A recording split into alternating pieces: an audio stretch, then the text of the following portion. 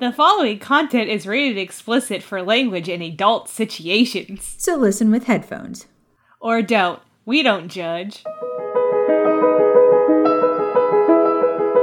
Have you ever wished that your world had more magic? Or that your favorite character had survived? How about a full-length spin-off of your favorite childhood series? Then do we have a podcast for you. Hello, Fire Whiskers. I'm Claire. And I'm Kat. And this is Fire Whiskey and Honey, the podcast about your favorite novel-length Potter fan fiction. The Debt of Time. Each episode, we read a chapter of this story. And try to stay on topic. Which is easier said than done. Without further ado, here's this week's chapter of The Debt of Time.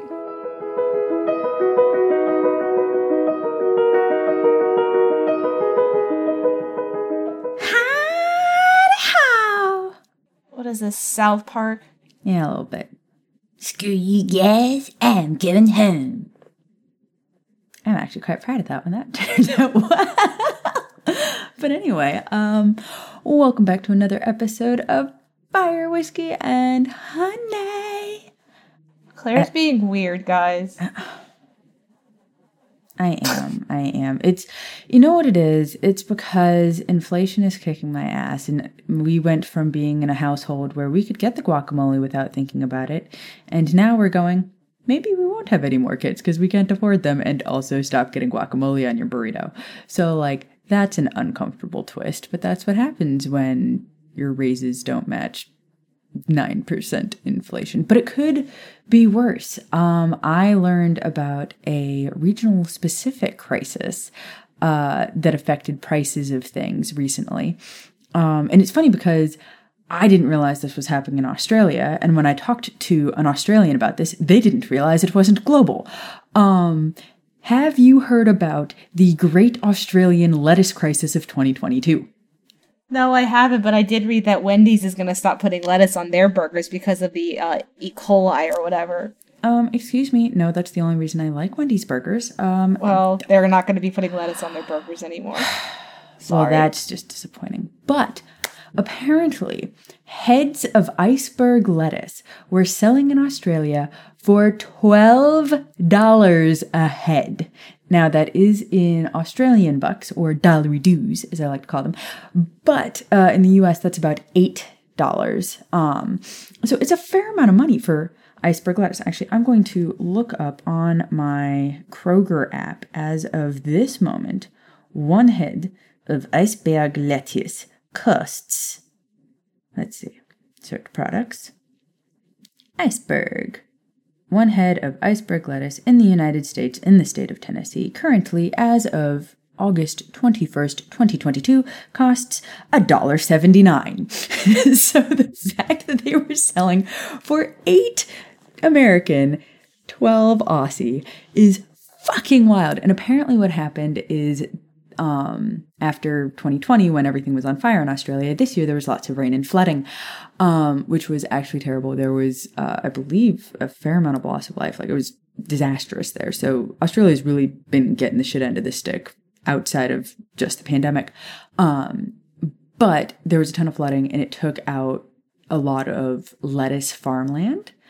And that resulted in the farmers who farm lettuce who were not affected by it having like record-breaking years in terms of income because they were the only game in town, because it's really hard to ship lettuce to Australia considering lettuce doesn't keep terribly well. So it's better if it's grown locally. It is also about to be spring in Australia. And so like this is primo lettuce growing time. But, yes, so that was the... Sorry, I thought I heard a child screeching like they were possessed upstairs, but I think that was just furniture moving. But anyway, yes, so there was an Australian lettuce crisis. And now you know. Okay, then. But the good news is, if you need to make money to buy your very expensive lettuce, I got probably the crappiest way to sell, to make money ever. Oh my god. Not the poop. You can sell poop. Oh my god. Why? My child is definitely screaming, but I'm pretty sure it's in joy. So, it went viral on TikTok, which means I actually went to the website and I did fill it out just to see what would happen. At the end of it, it said, due to recent popularity, it may be a few months before we get back to you. But, basically they want to know how much you exercise, what kind of job you have, what kind of diet you have. If you are a healthy specimen who poops once a day,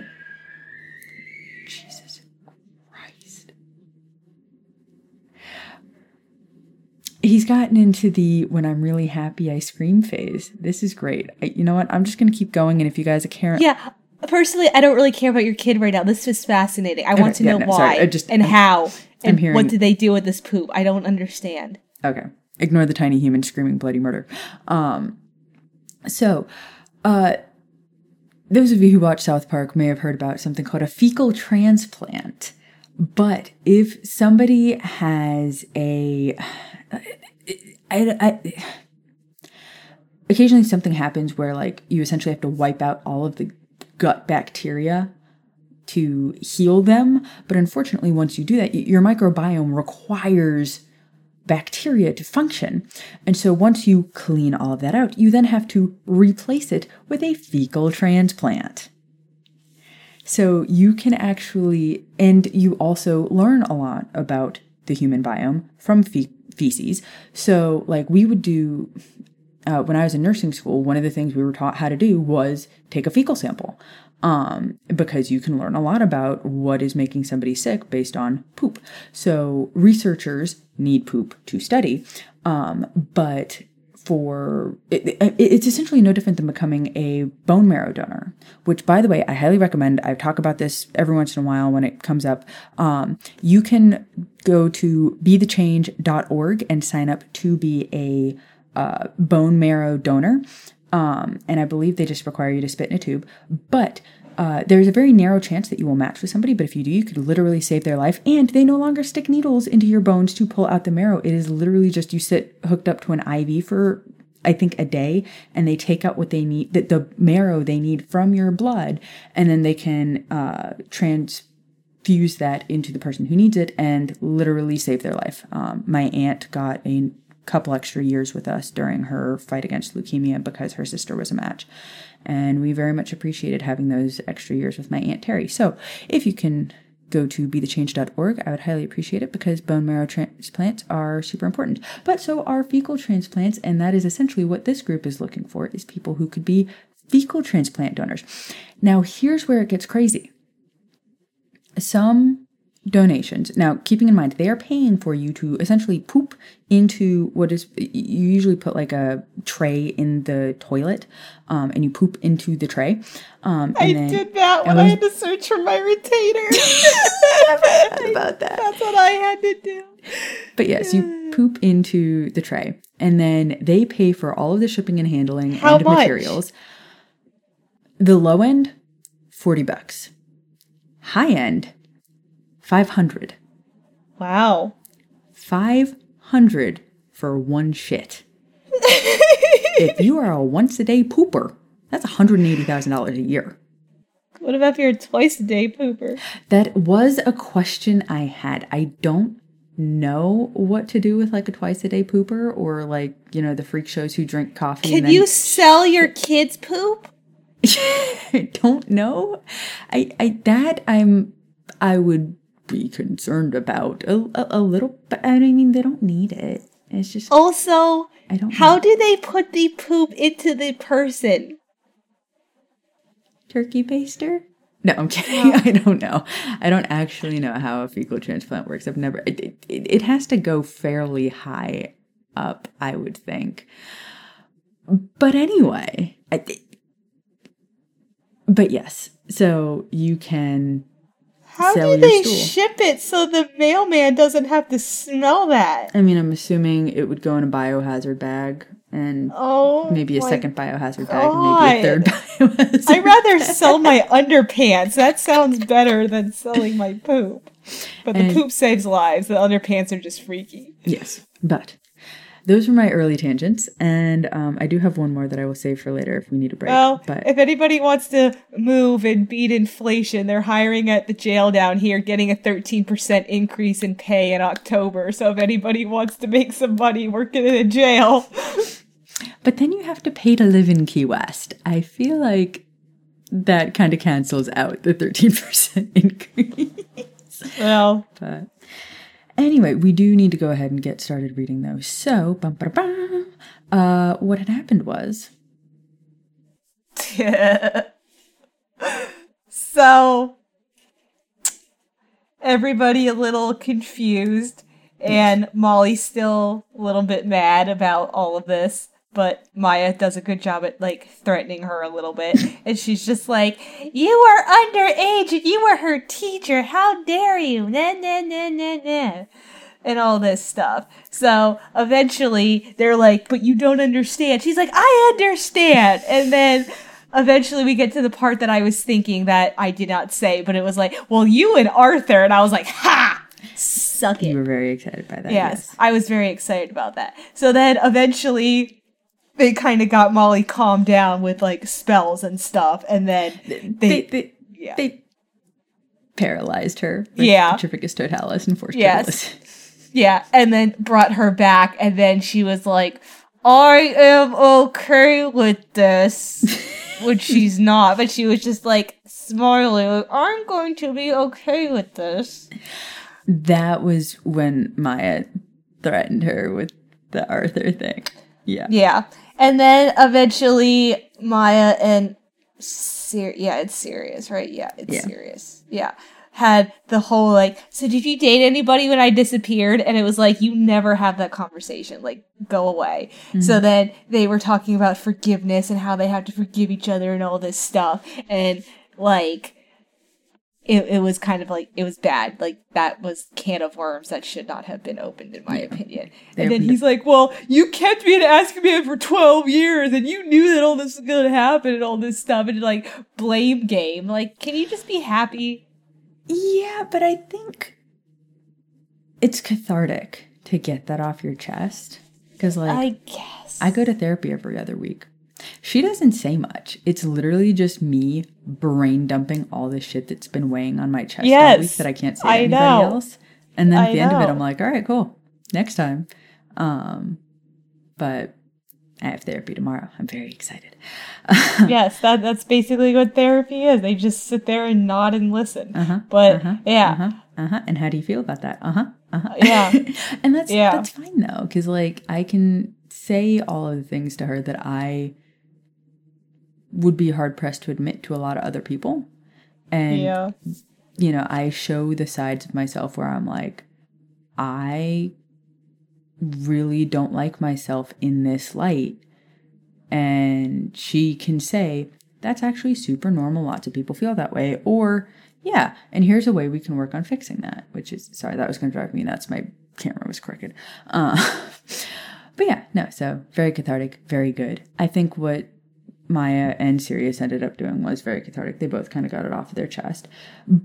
But as Kat said, last chapter did end on, did you date anyone after I vanished?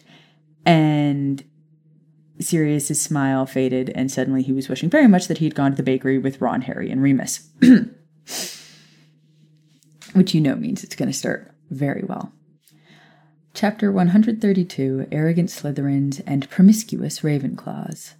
September 21st, 1998. Hey guys, we're at September 21st now. Oh yes, that was the other thing. It's not the same day for 4 days. Yeah, we finally left Groundhog Day. Remus walked several paces behind Harry and Ron as they returned to Grimmauld Place from the bakery, munching on one of the pastries. A selected assortment of baked goods had been wrapped in the boxes that he was carrying, with the exception of the chocolate-covered breakfast items that were being safeguarded in Harry's hands. The croissants they originally had gone for were apparently being reserved for another customer, and Remus was burying his disappointment in other sweets.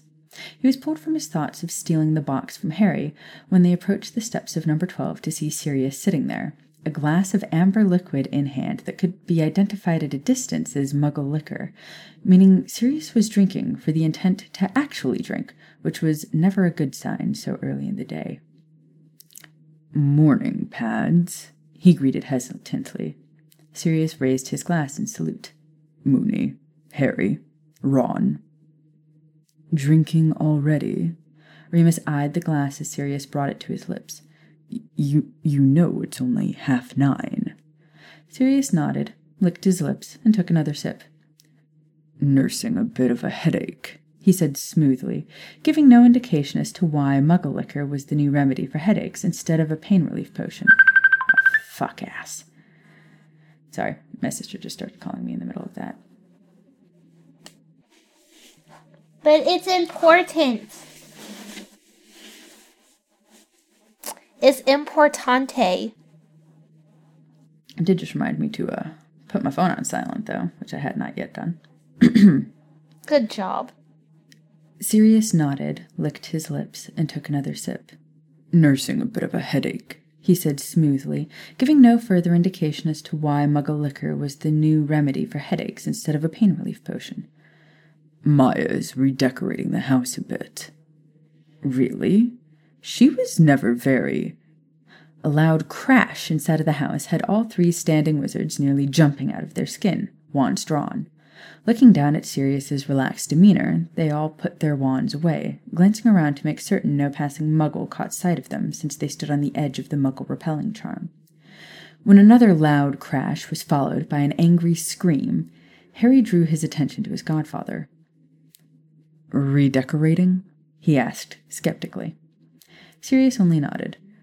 "I'm fairly certain the floor will soon be a lovely mosaic when she's done breaking every priceless glass artifact in the house. Of course, it all belonged to my mother, so I'm not entirely upset about losing any of it. She's been at it for about an hour. I'm honestly surprised there's still stuff left to break." Remus glared down at his friend. "What did you do?" Sirius feigned innocence. "Why on earth, Moony, do you think that I've done something?" "Because there's only a handful of things that get Maya violent, and something tells me that if she's destroying your house while you're sitting on the front porch, you're not in any immediate danger, which is usually her biggest rage trigger." "I beg to differ on the danger issue." Sirius stood and reached into a box of treats that Harry was holding, drawing out an eclair with a happy smile. "I was forcibly removed from the house," he told them, before taking a large bite of the pastry. Harry gaped in shock. "She hexed you? Out of your own home?" Sirius swallowed, shaking his head. "No, she threw an ashtray at my head and said she didn't want to look at my ugly toe-rag face for a while. By the way, am I still bleeding?" He turned around to show the back of his skull. "I'm shit at healing spells, especially when I have to do them on myself." "Toe-rag?" Remus asked, as he looked over Sirius's head, pleased to see that whatever wound had been there was repaired by whatever half-arsed spell Sirius used. "She's in angry lily mode." "What's a toe-rag?" Ron asked. Sirius barked a laugh. 25 years, mate, and I still don't actually know. Sometimes I'm pretty sure that half the stuff Lily said was shit she made up to make the rest of us look stupid." "What else is there?" Harry asked. "What's that?" Sirius looked up at his godson as he retook his seat on the edge of the stairs, scooting aside to let Remus sit on his left. "Remus said there's only a handful of things that make Hermione violent. What's the list?" "Oh, me putting myself in danger is high up there," Sirius said, with a smirk. "But she usually just screams like a banshee while I mend my broken bones. Made the hospital wing at Hogwarts much less comforting. Her bedside manner is shit." "She was always lovely with me," Remus said with a smirk, as Sirius threw him a rude hand gesture. Turning his attention to Harry, he said, "Insulting me falls just under. I have a feeling that was the line Molly crossed last night. She's very protective of what she thinks belongs to her." "You belong to her?" Ron asked, raising a brow. Sirius laughed and nodded. "Don't doubt it for a second. She has a habit of collecting strays. She likes broken things she can dote upon and take care of. Pretty sure you were her first," he he said, gesturing to Harry with a half-eaten pastry. At the boy's shocked look, he smiled. You're surprised? No, Harry replied thoughtfully. I thought that was just how Hermione was. Ron snorted incredulously. No, that's how Hermione was with you. Sure, she got on my case about manners and homework, but she didn't... What's the word you used? He asked, Sirius. Dote. She never doted on me. That's because you've not been mistreated. She's a healer, Remus said. Not in the obvious sense of the word, or, well, in my case she was. Hermione and Maya, she likes to heal wounds. She likes to make things better. Harry, Sirius, and myself. She made things better. Harry and Sirius shared a nod. So then why is she mad? Ron asked, bringing their attention back to the sounds of crashing inside the house. Remus sat beside Sirius thoughtfully. Other than protecting those she loves, the only thing that gets her this riled up are arrogant Slytherins or promiscuous Ravenclaw. He stopped mid-sentence and turned to look at Sirius. Pads, what did you do? Nothing, Sirius insisted. Maya and I just had a morning chat over how I spent the few years I had without her before Azkaban. You cheated on Hermione? Harry snapped angrily at his godfather, and rolled eyes flashing as he jumped to conclusions. Sirius sighed irritably, opening his mouth for the rest of the pastry, but bringing his drink to his lips instead. The glass clinked on his teeth, and Sirius swore under his breath in frustration. My girlfriend up and vanished into thin air one day, and I was told multiple times by Albus Dumbledore that she was dead, and someone, he said loudly as he turned to glare at Remus, refused to say otherwise. Remus shook his head. You know I couldn't. So I tried to move on. Rolling his eyes, Remus scoffed. What? Sirius barked. If by moving on you mean drinking yourself into a coma that lasted 3 days, then certainly, yes, moving on. You did what? Harry yelled. Sirius, you could have died. It's possible to drink yourself into a coma? Ron asked. Because that's what we should be focusing on, Ron. That's exactly what we should be focusing on. Jesus. Ron asked, looking terrified and strained as though he were frightfully trying to calculate the number of butterbeers and fire whiskies he had consumed over the course of his young life. He could have drunk himself to death, Remus said, his voice hard as he stared at Sirius. Pretty sure that's what he had been going for. Do you realize how much a wizard has to drink in order to get alcohol poisoning? He asked, looking at Harry, thrilled that he no longer had to bear the weight of the disapproval that came from witnessing Sirius's personal rock bottom. James was furious when Sirius woke up. Sirius groaned, thankfully looking just as guilty as he had when the original situation had taken place. I'm not proud of it, thank you very much. If you haven't noticed, I've never been very good at coping on my own. But she's not pissed about that. The drinking and the girls, she understood. She said she figured I'd go through some sort of grieving period, end up at the bars and black out only to wake up with, well, company. Although she doesn't know about the coma, so I'd appreciate that little bit of knowledge being kept quiet, he said, looking at Remus. Just assume you're under an unbreakable vow. Thanks. So, if not the girls, then what happened? Harry asked. Sirius winced, purposely bringing the glass to his mouth this time, finishing off his drink and coughing as it apparently went down the wrong way. She wasn't bothered by the girls, but she wanted to know their names, see if it was anyone she knew. She claimed that she was glad I had someone to take care of me, that she wanted to feel thankful to whoever it was. Remus leaned forward, putting his head in his hands. If he looked at Sirius right now, he would certainly burst into laughter. Please tell me that you were smart enough not to fall for that. Shut up, Moony. Remus sat up, holding in laughter over the position his friend had put himself in. Padfoot, would you care to remind me again what house the hat tried to put her in?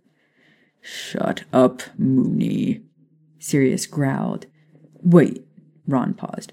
What do you mean, house and hat? The Sorting Hat? Remus silently affirmed Ron's guess.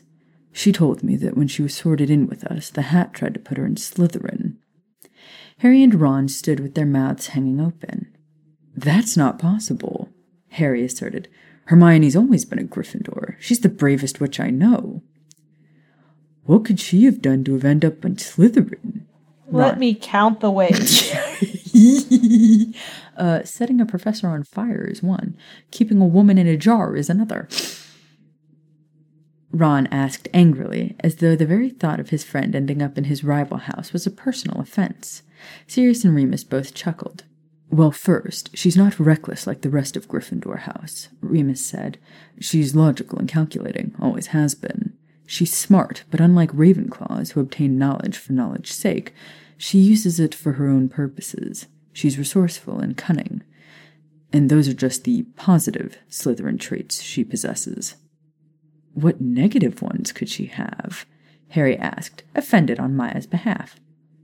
She can be cold and cruel when she wants to be, Sirius answered, and unforgiving. Does the name Marietta Edgecombe ring any bells? How about Rita Skeeter? How about Rita Skeeter in a jar? Or Dolores Umbridge and some centaurs? She just did all that stuff in defense of her friends, Ron argued. Well, even if all of those things wouldn't have put her in with the snakes, Sirius remarked with a chuckle. When the Sorting Hat suggested Slytherin to her, she threatened to set it on fire. Harry and Ron stood silent, likely acknowledging that, perhaps, over the years, they had let their friend get a little carried away. Remus turned his attention back to Sirius. So you gave her a list of girls, and she called you a man-whore and then kicked you out of the house? No, she was strangely genuine about not being upset over the various one-night stands. It was the tiny, small, insignificant, inconsequential, minor incident I had after she disappeared that put her in this state. He looked down at the ground, picking at his fingernails. Oh, no, Remus said, as realization dawned on him. Sirius cringed. Oh, yes. The front door was thrown open, and Maya stood before them all, wearing a Too Large Sex Pistols t-shirt and a pair of jeans. She was barefoot, which was surprising considering all the broken glass on the floor of the entryway. Her amber eyes were burning, and her hair was sparking on the ends. Marlene bloody McKinnon! Yeah, I'd be mad too. Yeah, right? This bitch. One woman is off limits, and that's the one you went to. Looking at Sirius, Remus sighed. You're an idiot. We had one rule each, Sirius Black. Maya snarled. I think I kept to mine quite well over the years. I've only ever slept with you and Remus, just the two of you, at your request. Sirius scratched the back of his head where the ashtray had hit earlier. To be fair, you also forbade me from sleeping with Gryffindors, he mumbled, and you did briefly date a Bulgarian Quidditch player. That doesn't count, and you damn well know it! She shrieked, and then looked up, spotting the other three wizards. Her personality switched out of nowhere. The wrathful witch turned suddenly sweet and approachable. Not that any of them were stupid enough to actually approach her. Good morning, Remus, Harry, Ron. Ron inclined his head to her, eyes wide. Hermione? Morning, Hermione, Harry said cautiously. Remus, the only one of them, clearly unafraid, turned his head and smiled at the witch. Hello, love. Bad day? Maya shrugged her shoulders, looking over her shoulder at the inside of the house. Just doing a little redecorating. I'm almost done. I'd say let's all sit down to a cuppa, but there's glass all over the floor, and I don't want anyone to get hurt. You could stop breaking things, then, Sirius quietly suggested. Just like that, Maya's eyes flared again, and she scowled down at Sirius. She tunneled her glare into the back of his head furiously before she turned, stepped back inside the house, and slammed the door shut. Remus sighed. I can't believe you told her about Marlene. That name sounds familiar. Wasn't she an Order member? Harry asked. Yes, Sirius replied. But Hermione didn't like her? Teleport-keyed her into the Black Lake once, if I remember, Remus said with a proud smile. Never did like her much. McKinnon wasn't too kind in regards to the werewolf population, Sirius told Harry and Ron. Remember that list we were talking about? What's a teleport key? Harry asked. Invention of Maya's, Remus said. Like a portkey, but charmed to another item, so instead of setting a random object to a specific location, the objects are charmed to be redirected to one another. Like magnets? Remus nodded. Exactly. Maya charmed coins into teleport keys and always kept some in her pockets. She threatened that she fed one to the giant squid. Ron gawked. She really sent a girl into the Black Lake? Did she die? Harry asked nervously. Yeah, but not from that, Sirius frowned. Marlene died months after I last saw her. By then she was dating one of the Pruitts. I can't remember which. Not like it matters. She was killed by Death Eaters a week after Gideon and Fabian died. Ron frowned at the mention of his uncles. That's horrible, Harry muttered. That was war, Sirius said with a sigh. Merlin, that was life. Is Hermione really that pissed off over a girl who died 20 years ago? Ron asked. This girl? Sirius scoffed. Yes. Why? Marlene was Sirius's first... Remus winced. Everything. Not my first love, Sirius declared, firmly. Remus conceded to the fact and held up his hands in surrender. No, but on your first date with Maya, she walked out of Honeydukes to catch you kissing Marlene. For the last bloody time, she kissed me. Yeah, but you let it happen and you didn't push her away, so therefore you also kissed her. Mm-hmm. You muggle bitch. You muggle bitch. I love you. Which Maya forgave you for, but wasn't that the whole reason she instituted the no Marlene McKinnon rule for you? Sirius groaned. I was drunk and I didn't know. How long do you think she's going to be pissed at me for? Suddenly, the front door was thrown open again, this time revealing Draco, who was rubbing his nose irritably. He sniffed a few times, glanced down at the fresh bloodstains on his robes, as he stepped to take a seat next to Sirius, opposite Remus. Are you aware that the inside of your house looks like someone set a small pack of nifflers loose? Are you aware that your robes are covered in blood, ferret? Ron asked, a crooked grin on his face. And yet they still appear to be cleaner than yours. Draco glared at the redhead, gesturing to the smeared chocolate and crumbs on his collar. Can you not afford napkins on an Oars trainee's salary, or are you simply accustomed to eating out of a trough? Got caught up in her wrath, did you? Sirius asked, interrupting the argument between the two before it got out of hand. He held out his empty glass to the blonde, pulling a small bottle out from behind him for a refill. Draco took it enthusiastically, tossing the liquor down his throat in one gulp. He set the glass down between them and then reached for his wand to clean up the bloodstains from his clothing. If you've angered a witch to the point of brutality, the least you could do is close the bloody flu network so no one else walks into your mess unsuspectingly. It's called manners, Sirius. Sirius smirked. Sorry about that. She break your nose? Wouldn't be the first time, Draco said with a bitter tone. At least she fixed it for me. In third year, I had to wait an hour for Madame Pomfrey to make herself available. Not that it gives Granger the right to sucker-punch a man just as he steps out of the fireplace. Why'd she hit you? Harry asked. Not that she'd need a reason, Ron mumbled. Draco narrowed his eyes at Ron and then turned his attention to Harry. She said something about it being too long since she punched a Slytherin. That and the fact that I look like my father didn't help me when I allegedly sneaked up behind her. Then she bloody hugged me. He spat the word as though it were an indescribable offense. She told me I'd done the right thing by killing Lucius. Can't you explain what the hell's going on with Granger? It took much less time telling the story to Draco, since he cared little for the details and didn't ask any questions, as he was able to put many of the pieces together himself. When Remus finished explaining, everyone turned to the Slytherin, waiting for his reaction. Do any of you Gryffindors know how to leave well enough alone, or do you all just enjoy fucking about with things you don't understand? He jeered, looking at Ron and Harry as though they set the standards for reckless idiocy. It makes sense that she attacks first and asks questions later at the sight of me. Mother's been telling me more about what Lucius was like when they were first together.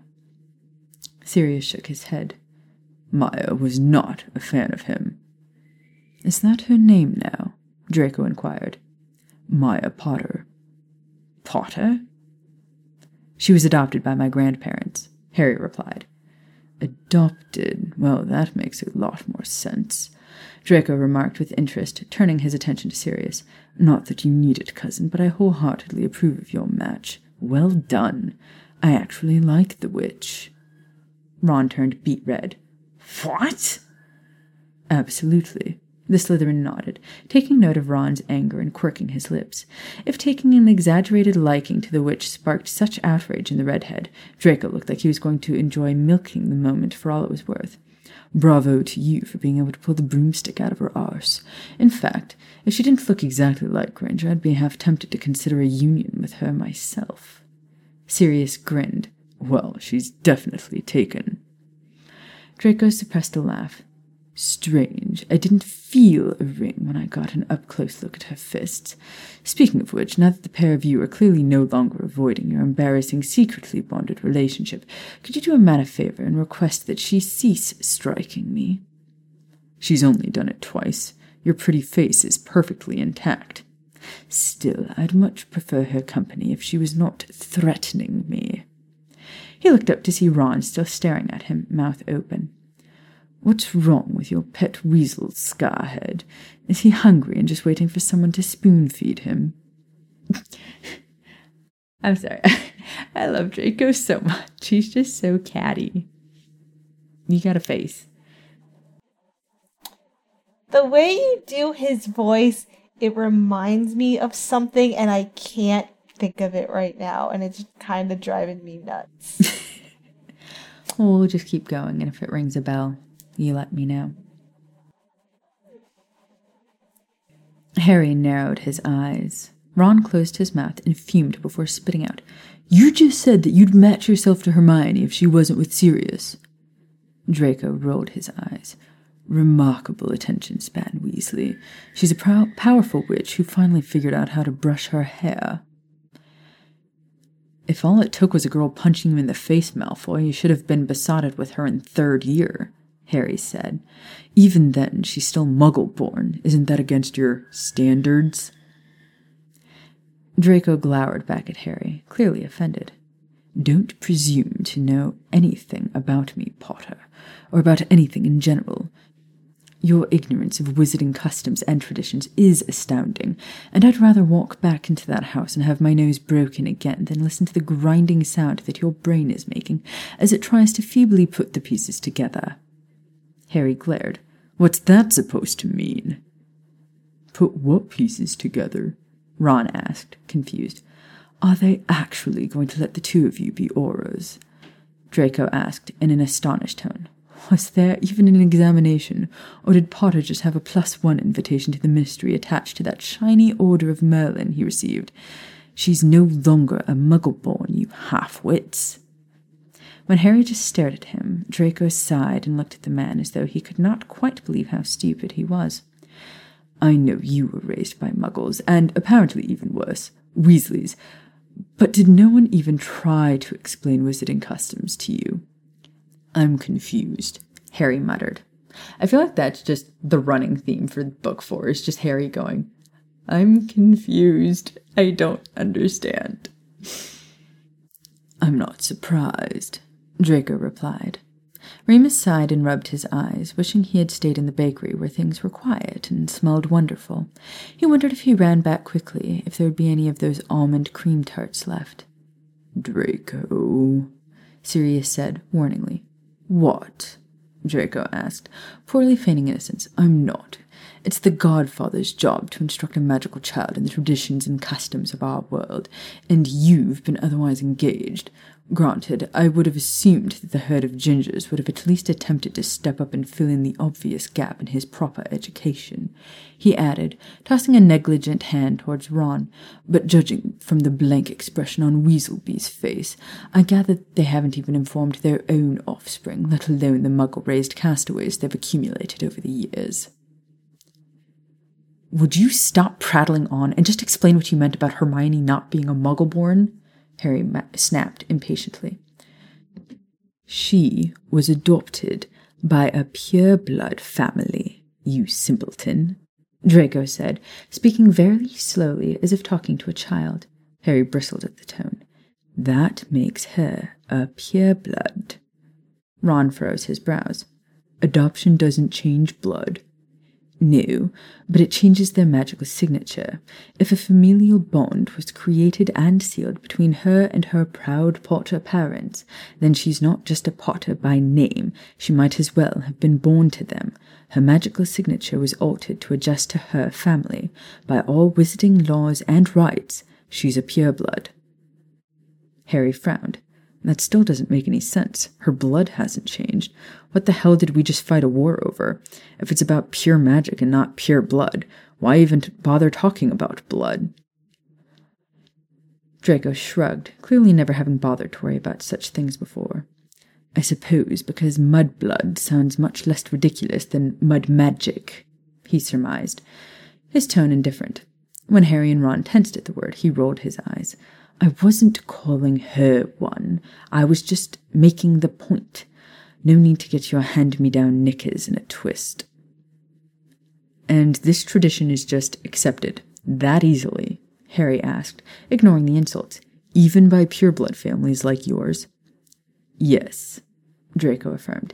In fact, my mother told me that when she was having trouble getting pregnant with me, she'd suggested magical adoption just to be able to provide an heir for my father to fulfill her marital vows, but by then father was too caught up in the Dark Lord's plans. Why would that have mattered? Harry questioned. Because the Dark Lord didn't approve of magical adoption, Draco replied. Ron frowned. I still don't get it. If magical adoption would turn any Muggle-born or half-blood into a pureblood, then why was he against it? Draco raised an incredulous eyebrow. Because, unlike the rest of the wizarding world, the Dark Lord did see it as a blood status thing, and not just magical purity, neither of which makes a difference now, of course. Harry dipped his head, finally understanding. It makes sense. Tom Riddle was an orphan. And would you like to be the person to tell a psychopathic tyrant that all his problems would have been solved if some pureblood family loved him enough to give him their name? Harry looked to Remus.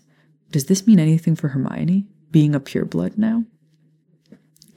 Remus scratched his chin thoughtfully. I'm not sure, he answered. We knew that Maya was adopted, of course, but we never really gave much thought to her Muggle-born status or the state of her magical signature. And Hermione has always been a proud Muggle-born. I imagine she'll be very open about both of her parentages. By all laws, she is a Potter, so she'll have access to the vaults and properties. Black vaults and properties as well, Sirius chimed in. Her mother was a Black. I didn't even make that connection, Draco grimaced. I'm related to Hermione Granger. Does she still have the time tenor? I'd love to go back to third year and tell my 13-year-old self just to see the look on my face. It'd probably look just as stupid as it does now, Ron remarked. I want to punch this kid. You ever see Richie Rich? God, it's been ages. You know that kid where the butler, when they're at school, brings him that cappuccino? He's like, this is a latte. I asked for a double cappuccino, you imbecile. Like, that's what he kind of reminds me of. And he kind of reminds me of that kid. You remember in Hey Arnold, the Pig War episode, where that little snotty kid has his grandpa and they're the British? Yes. Yes, he reminds me of that kid.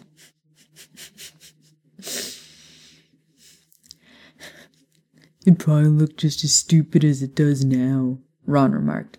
Behave, Ronald. They all turned up to see Maya walking out, looking much calmer than she had since she last graced them with her presence. "But Hermione, he is family," she said, cutting him off as she walked down the steps. At her words, Draco turned and sneered up at Ron, obviously delighted by the way he was gawking at the sight of Hermione Granger defending a Slytherin. The blonde remained smug until the witch reached out, taking his face in her hands. He tried to pull away at first, but she was persistent, ignoring his wishes so she could observe her spell work on his nose. "Hello, cousin," he said with a smug grin on his face as she finally let him go. Maya nodded thoughtfully. "So, you're all caught up then. How's your face?" "Still prettier than yours." She laughed and shrugged her shoulders.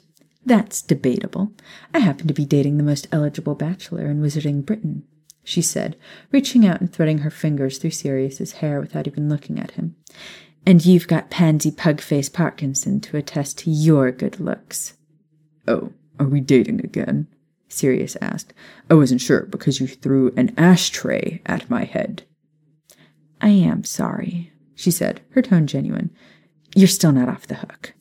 "What do you want from me?" She thought for a moment. "You're no longer allowed to smoke." Sirius cringed and then growled. "Fine," he conceded with a dramatic sigh. "Are we good now?" "Yes," she said, and turned to look at the man. "I've calmed down." Remus chuckled. "Because everything in the house is broken?"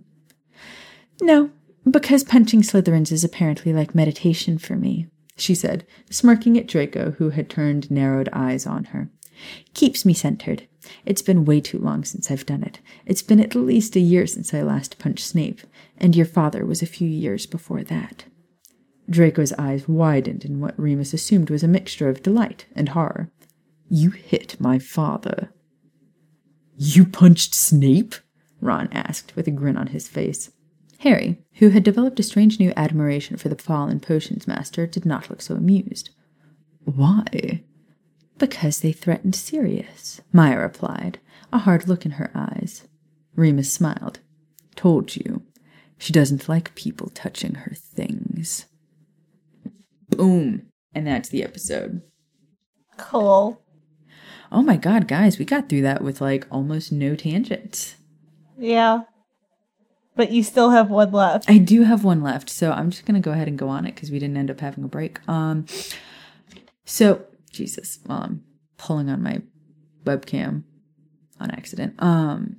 Those of you who are in the OG Fire Whiskey and Honey group are acquainted with Blaze, who is a huge Beatles fan. And we were talking about the Beatles, and somebody had the audacity to suggest that Paul McCartney wasn't that great of a musician and that the Beatles weren't actually that good. And it kind of made me laugh, and, you know, I talked it out with Blaze, but what Blaze pointed out was that Paul McCartney is probably one of the most musically gifted minds of the 20th century. The song Get Back, from the time he started fucking around with chords to the time he had the chorus written with bass line, guitar line, and lyrics, was approximately, it was less than a minute and a half.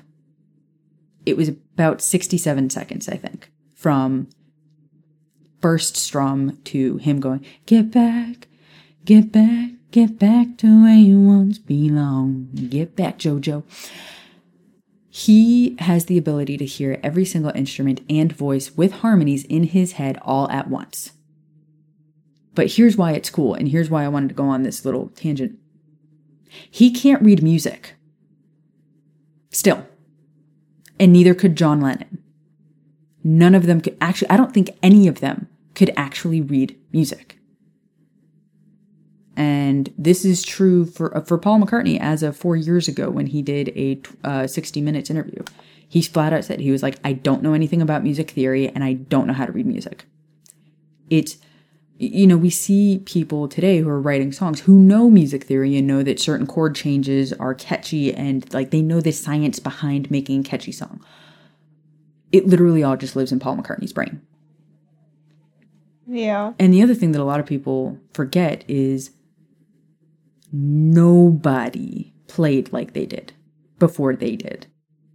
They started rock and roll. Like I mean, obviously there were a lot of other bands doing similar things at the same time. But when people were like, McCartney's not really that great of a bassist, nobody played the bass like Paul McCartney until Paul McCartney did it. Other people have done it since. He was pretty much the first to kind of do what he did. So, yes. So that is my brief commentary on why Paul McCartney is, in fact, one of the most gifted, brilliant musical minds of the 20th century, a modern Beethoven, if you will, in terms of what he did for his genre. And I just love the fact that he is the way he is without being able to read music. Oh, and the fact... Elton John kind of like that too? Like, didn't he have like that quickness and like the stuff in his head as well? So Elton learned how to play piano by ear. I believe he is capable of reading music because he did end up going to the Royal Academy of Music. But the thing was, he couldn't write lyrics worth of shit. And then but he could write the melodies or whatever. And once he came with Bernie. Yeah, because I remember in the movie, like, he would just, like, be like, okay, write the lyrics to this, do this. Yeah, they were writing songs in 20 minutes. Bernie would write the lyrics, Elton would look at it, the music would come to him, boom, done. Yeah. One of the greatest musical partnerships, longest lasting musical partnerships in modern history. And to this day, I don't think they've ever argued about, like, Elton's never argued with him about lyrics with Bernie, and Bernie's never argued about the melody with Elton. Like, I'm sure they've had disagreements on, like, how they were living, but they've never actually had a fight over music. But it's cool, but it's also sad because some of those people never made it to be great, so it's sad. Yeah, but like, when I saw the Elvis movie, I was like, his manager totally killed him. Elvis would have still been alive today if he would have just had the guts to, like, get away from his manager, and he tried and it didn't work. Like, Elvis would have still been alive. Michael Jackson, same way. Yeah, still same way. Well, his doctor killed him because didn't Michael kind of have a bit of a drug problem? I mean, Elvis had a drug problem too, but like, they all had drug problems, yes, but yes, but you know, yeah, no, I mean, you look at like Judy Garland, sad. they gave them uppers in the morning and downers at night, like they were just. And apparently that still goes on today with some people. Like, that is insane. Yeah. Like, what was that girl from that Disney show? The one that had Miranda Cosgrove in it, I think. That blonde-haired chick that was her friend. iCarly. Yeah, I think I saw an article about her circling around, like, lately about something about how, like, people would give her drugs and, like, stuff, and how she was thrown in, like, all these, like, alcoholic parties as a teenager. And I was just like... Daniel Radcliffe straight up does not remember filming movie 6 because he was drunk the entire time. Holy crap. Yeah, he doesn't remember it. So. Wow. It's, you know, I jokingly mentioned like, oh yeah, I should get JD into modeling as a kid. But bottom line is, if my kid wants to go into show business, great. I'll support them. Yeah. When they're older. Yeah. I don't care how supportive the staff is. That level of fame at a young age is fucking toxic. Well, look at Millie Bobby Brown. Yeah, well, Jodie Sweetin or whatever her name is from Full House. Yeah, from Full House, the one that was she was Stephanie. Yeah. Yeah, so she's been guest co-hosting on a show that I watch a lot. So they've been like talking about like childhood stuff. So they always ask her opinion since she was that childhood actor. And she was like, well, I got lucky because everybody on our show cared about each other and we were all friends even as we grew up and the show ended. And I also didn't have social media. So that really helped me a lot too. Yeah. And she actually had a childhood. Like she went to public school. Like her parents made her be normal. So it's all about how you parent them too. It's not just about parents play a huge role. But with that being said, I hear a small child who is no longer giggling and is now just screaming. So we're going to go ahead and thank our patrons. We'd like to thank our Foxes, Montana, Muggle Trucker, Tyler Maria, Anthony, Jade, Claire Soothes My ADHD Goblin Brain, Professor Magana Got It Going On, Lisa, Tori, Camille, Morgan, Kiera, Leanne, Sierra, Stacy, Shannon, Martina, Bridget, Sandra, Kayla, Jordan, Claire, Kyla, Diana, Nicole, Sarah, Kenny, Amber, Ryland, Ash, Carissa, April, Kaylin, Audrey, Joshua, Kara, Melissa, another one for the baby jar, Cara, Crystal, Sarah, Ryder, Catherine, Crystal, Shauna, Cassie, Chris, Sylvia, Juliana, Jillian, Rachel, Cauldron Mist, Kendra, Samantha, Miriam, Becky, Misha, Elias, Dan, Montana, Frau Holly, Matthew, and Jasmine. Thank you once again to all of our Patreons. We are so grateful for your continued support, and we will see you next. Fire Whiskey Friday. Cha!